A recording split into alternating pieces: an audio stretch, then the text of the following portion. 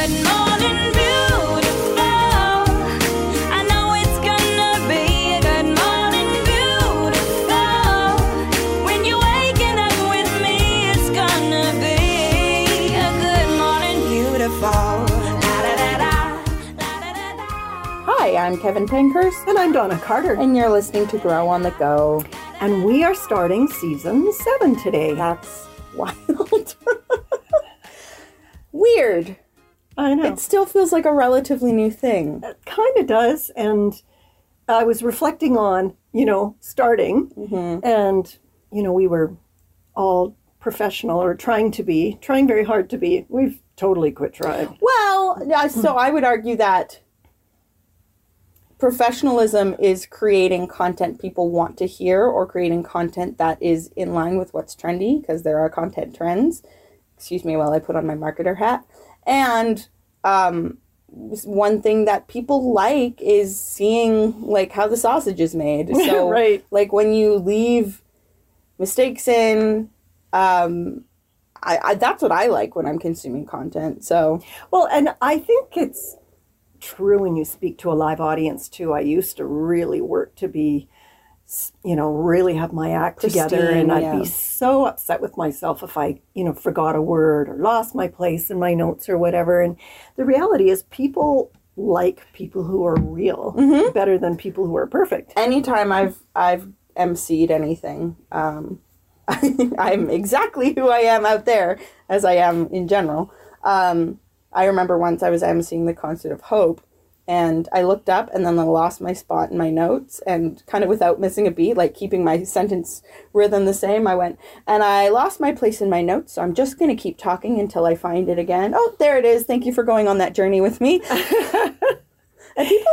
loved it. Yeah, they do. They do. Yeah. So, now we don't freak out if, we used to edit out, sounds of planes flying overhead or a lawnmower noise or whatever. And now, there was the time that, Levi just about lost his life. And we're like, well, because he was joking, and I'm like holding his muzzle shut, trying to keep him quiet.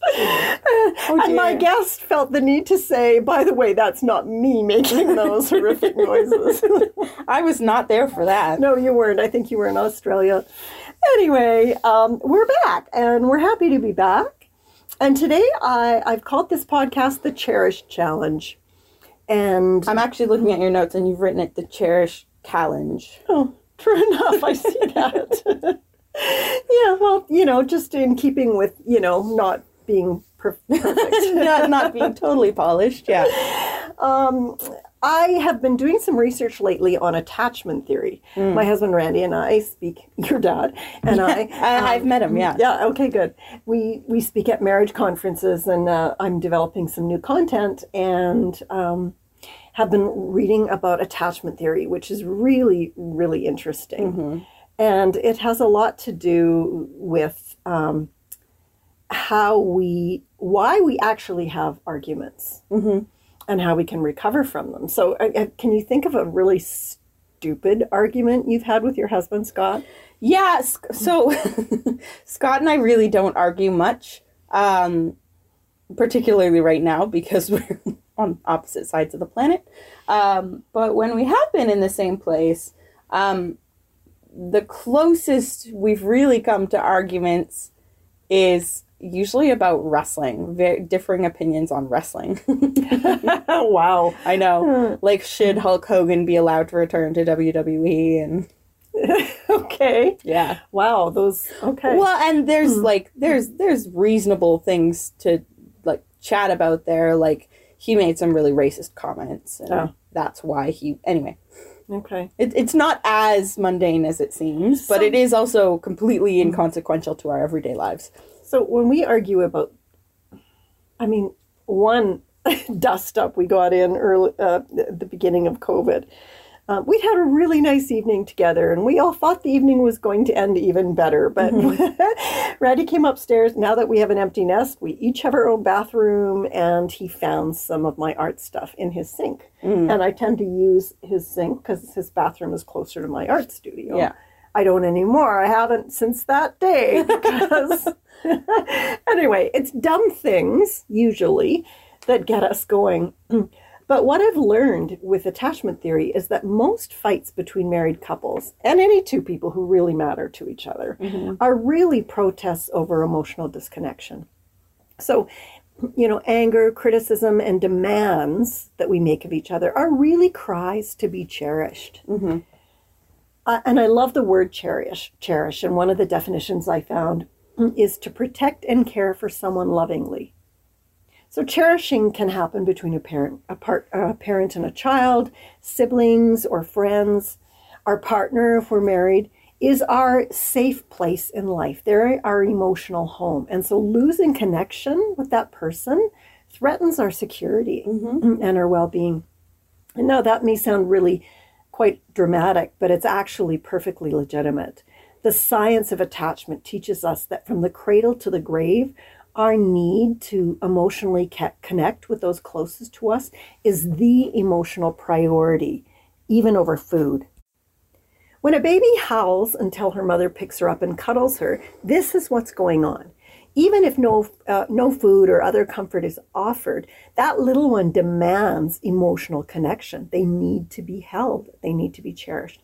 So we get a little bit more subtle about this as adults, but not actually that much. I have not. I have not gotten any more subtle. Well, you're actually not that subtle about anything. No, really. no, subtlety is not my strong suit. Not generally, no. I do everything loudly. If we have a healthy, secure relationship with our loved one, a negative interaction with them is just a blip on the radar screen. We can quickly talk ourselves down.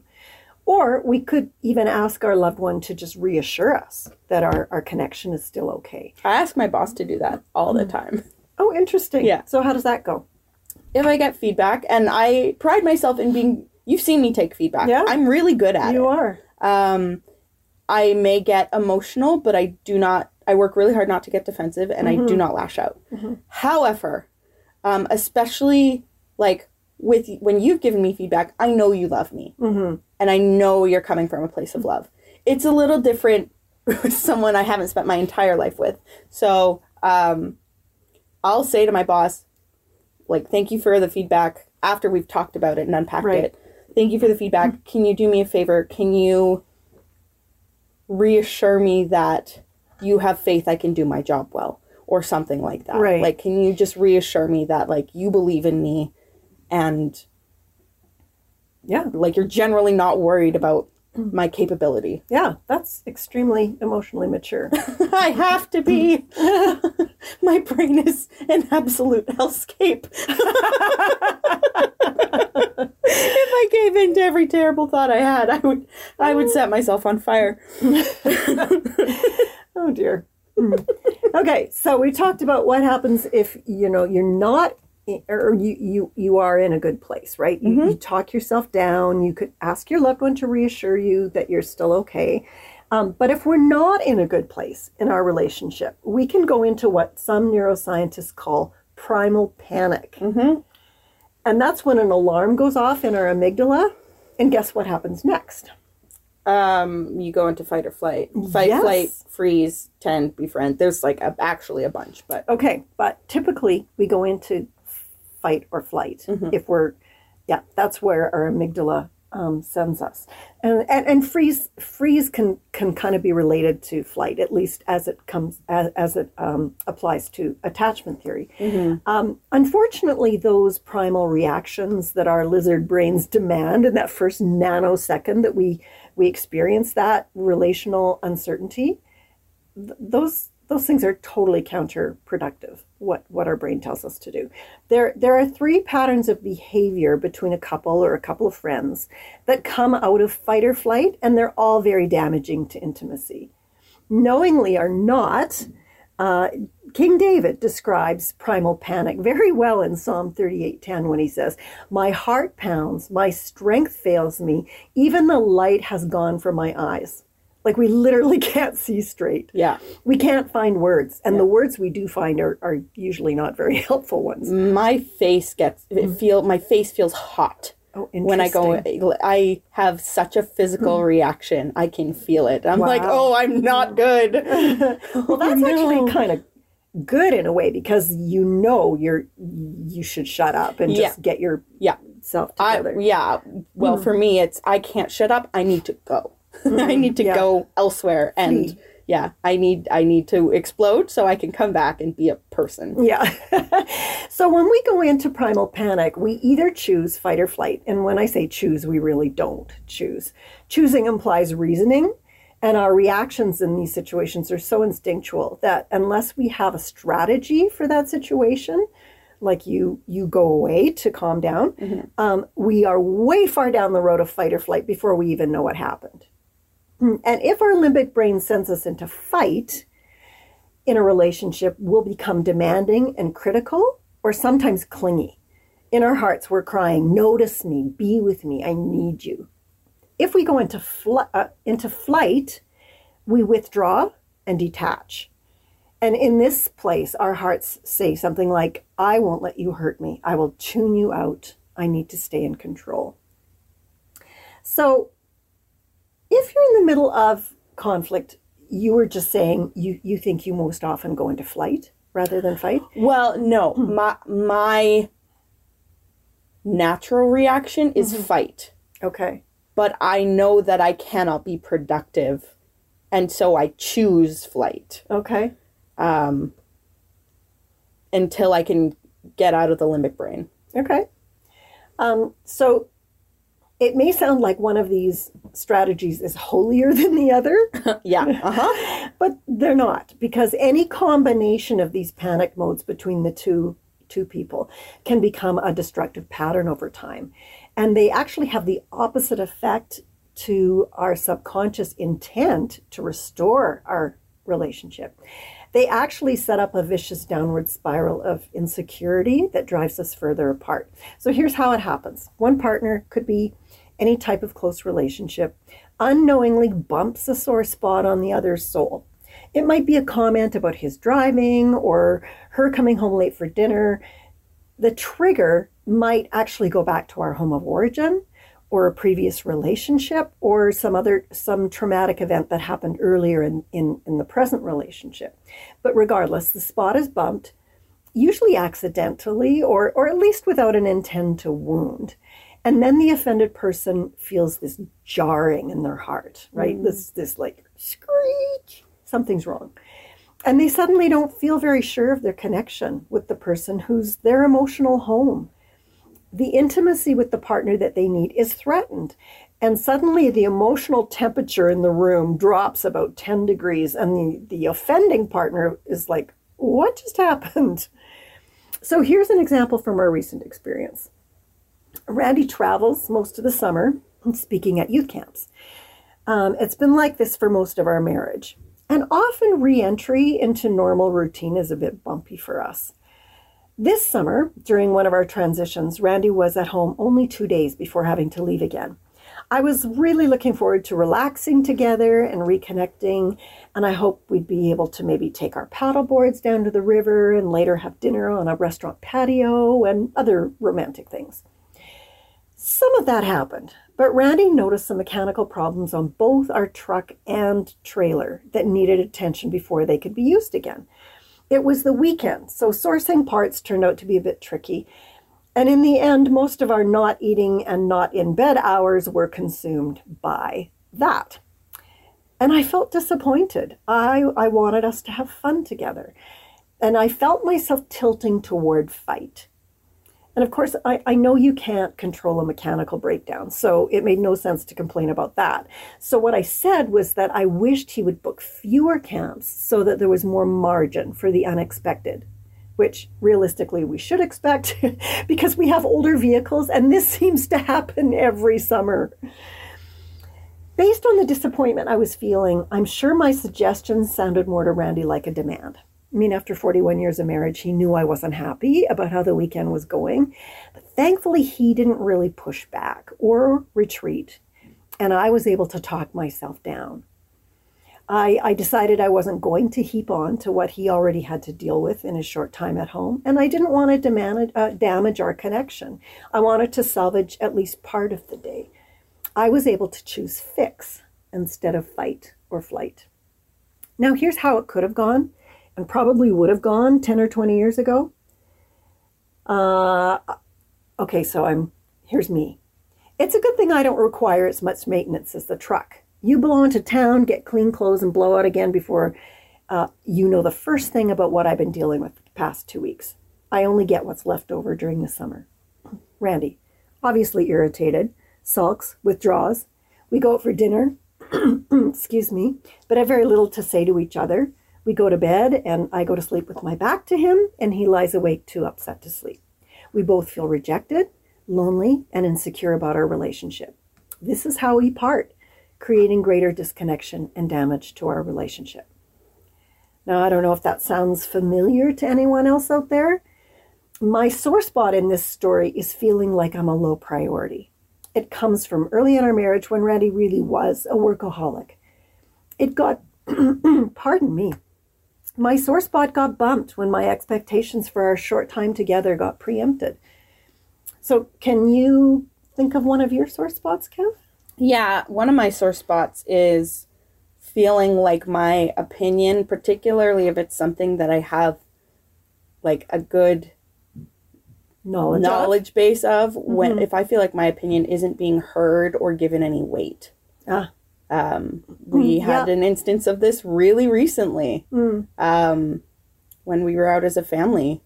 My sister is starting a business, and I had some sort of marketing ideas for her, and I felt pretty brushed off. And she even mentioned that a mutual friend of ours had offered to help as well. And I was like, I'm right here. Yeah. That really hurt my feelings. And I told her that, and it's fine. But yeah, that's a button for me. Okay, I get that. Anytime I feel disrespected, Yeah. that's a button for me. Yeah. I'm not sure why, but I probably need to analyze that a little bit. So when our person or a person bumps our sore spot, we really have these three paths we can take. We can fight, flight, or fix. In all of these scenarios, the offended partner is sad. They're scared. They're lonely. One of those, at least. So let's look at these three strategies and where each of them can take us.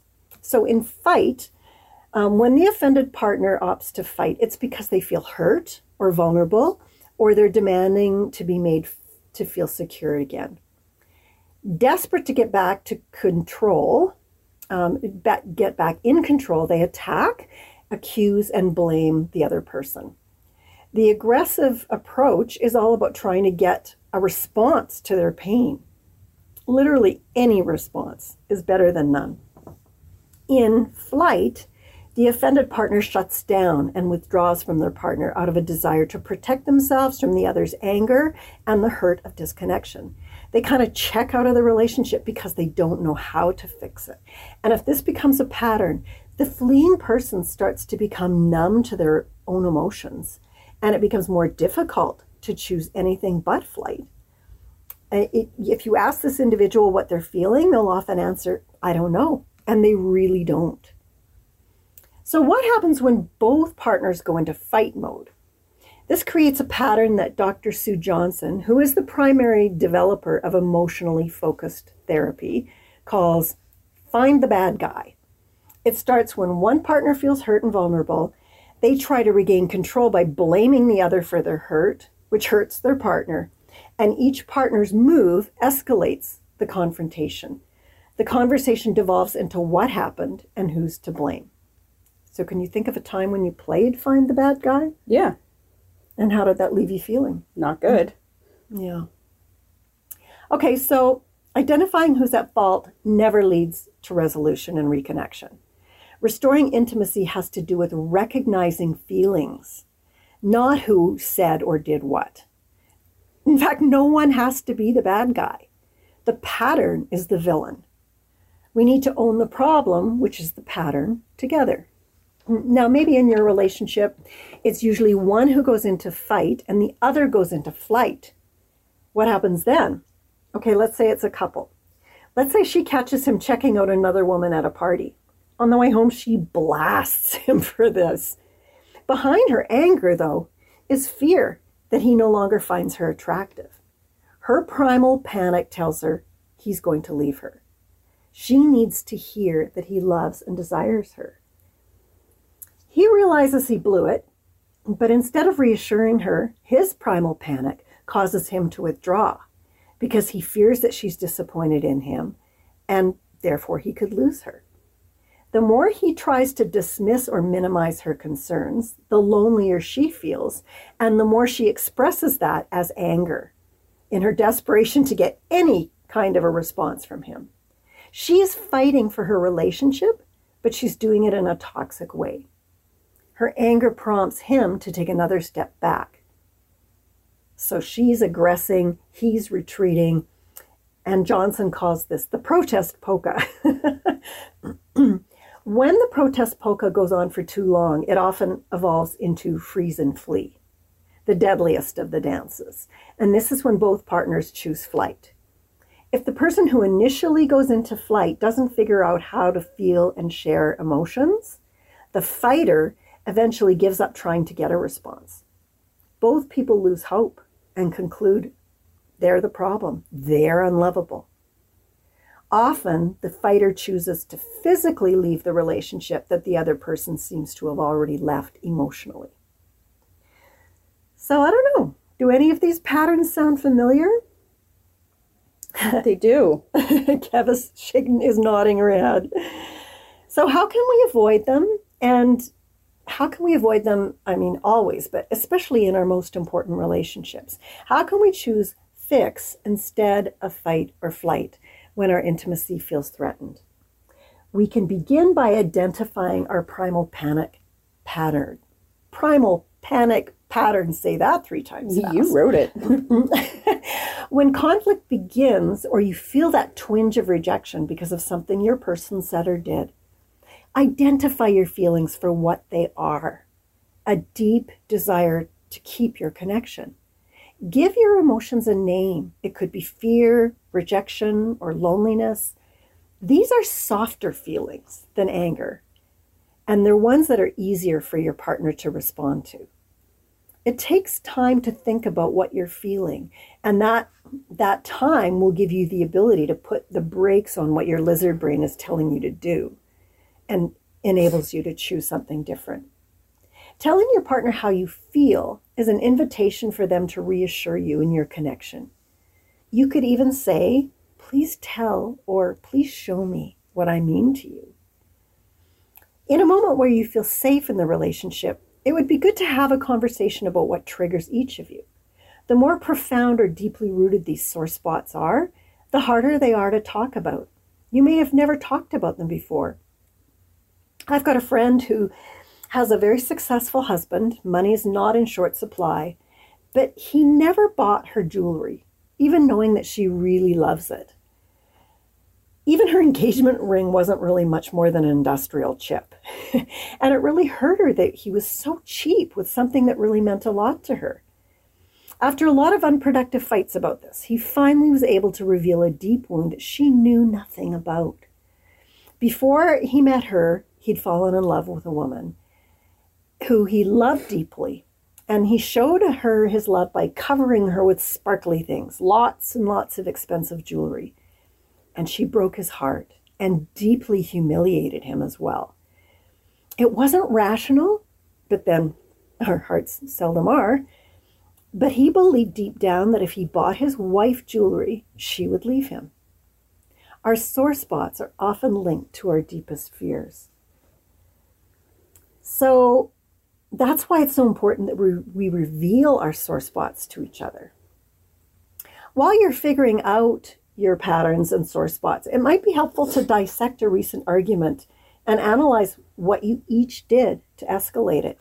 And you need to speak for yourself. Don't tell your partner what they're doing to escalate it. When we talk about our emotions too, we really need to respect the risk the other person is taking. And that's not easy when you feel vulnerable. The next thing you can do is to deliberately create moments of intimacy. We can build on the foundation of safety we've established by learning to articulate our feelings and our sore spots. And now we can build on that by sharing our heart needs with each other. Christian partners may actually have a leg up here because most of us have learned to be vulnerable in prayer. We already have practice in sharing what we need with someone we love. We open our most fragile places to God and experience comfort and connection with Him. We can use that same pattern to help us connect deeply with the person we love. As we share with each other, we can use sustained eye contact and meaningful touch to deepen the intimacy of this moment. Now, I've called this the Cherish Challenge because I've used the word cherish as an acronym. You know me and my acronyms. To help us remember what we can do to fix our relationship instead of moving into fight or flight when our sore spots get bumped. Okay, so here's the acronym. C is care. Care for your person's feelings, even when they don't seem rational. The emotions are real, whether they make sense to you or not, right? H is to hear your partner's attempts to reach out to you, even when they don't do it in a way that you want to hear them. E is engage. Engage with the other person and stay open, even when you feel insecure. Resist the urge to shut down. R is to reach out with meaningful touch. Even in a friendship or between siblings, a hand on the shoulder just means so much. This, quick note, this does depend on the person to some extent. Some people just really don't like being touched. Right, okay. And if you know that's true about that person, That's not the right way to connect. skip that step. Yeah. Okay, got it. I is identify and name your own emotions so that they don't overwhelm you. This is the step that takes you out of the limbic brain so that you can act intentionally instead of reactively. S, send clear messages of reassurance and comfort. H, hold your person's gaze. Lingering eye contact is a powerful way to communicate value. It conveys that we've chosen to make them the focus of our attention, and it has the added benefit of increasing our likelihood of understanding each other. So that's the Cherish Challenge. Understanding our feelings and sharing with each other when we feel our intimacy threatened. And then deliberately using the tools of the cherish, of the word cherish, the acronym, to reestablish connection. So we're almost done here, but I want to just remind you to turn in for our first share show of the season next week. We'll be talking about Jesus' strategy for coping with anxiety and fear. Nice. Everyone has strategies on that, including Jesus. So that's it for us today on Grow on the Go. Don't forget to subscribe on your favorite app, including Apple Podcasts, Spotify, or iHeartRadio. Or, of course, you can listen anytime using the My Joy Radio app.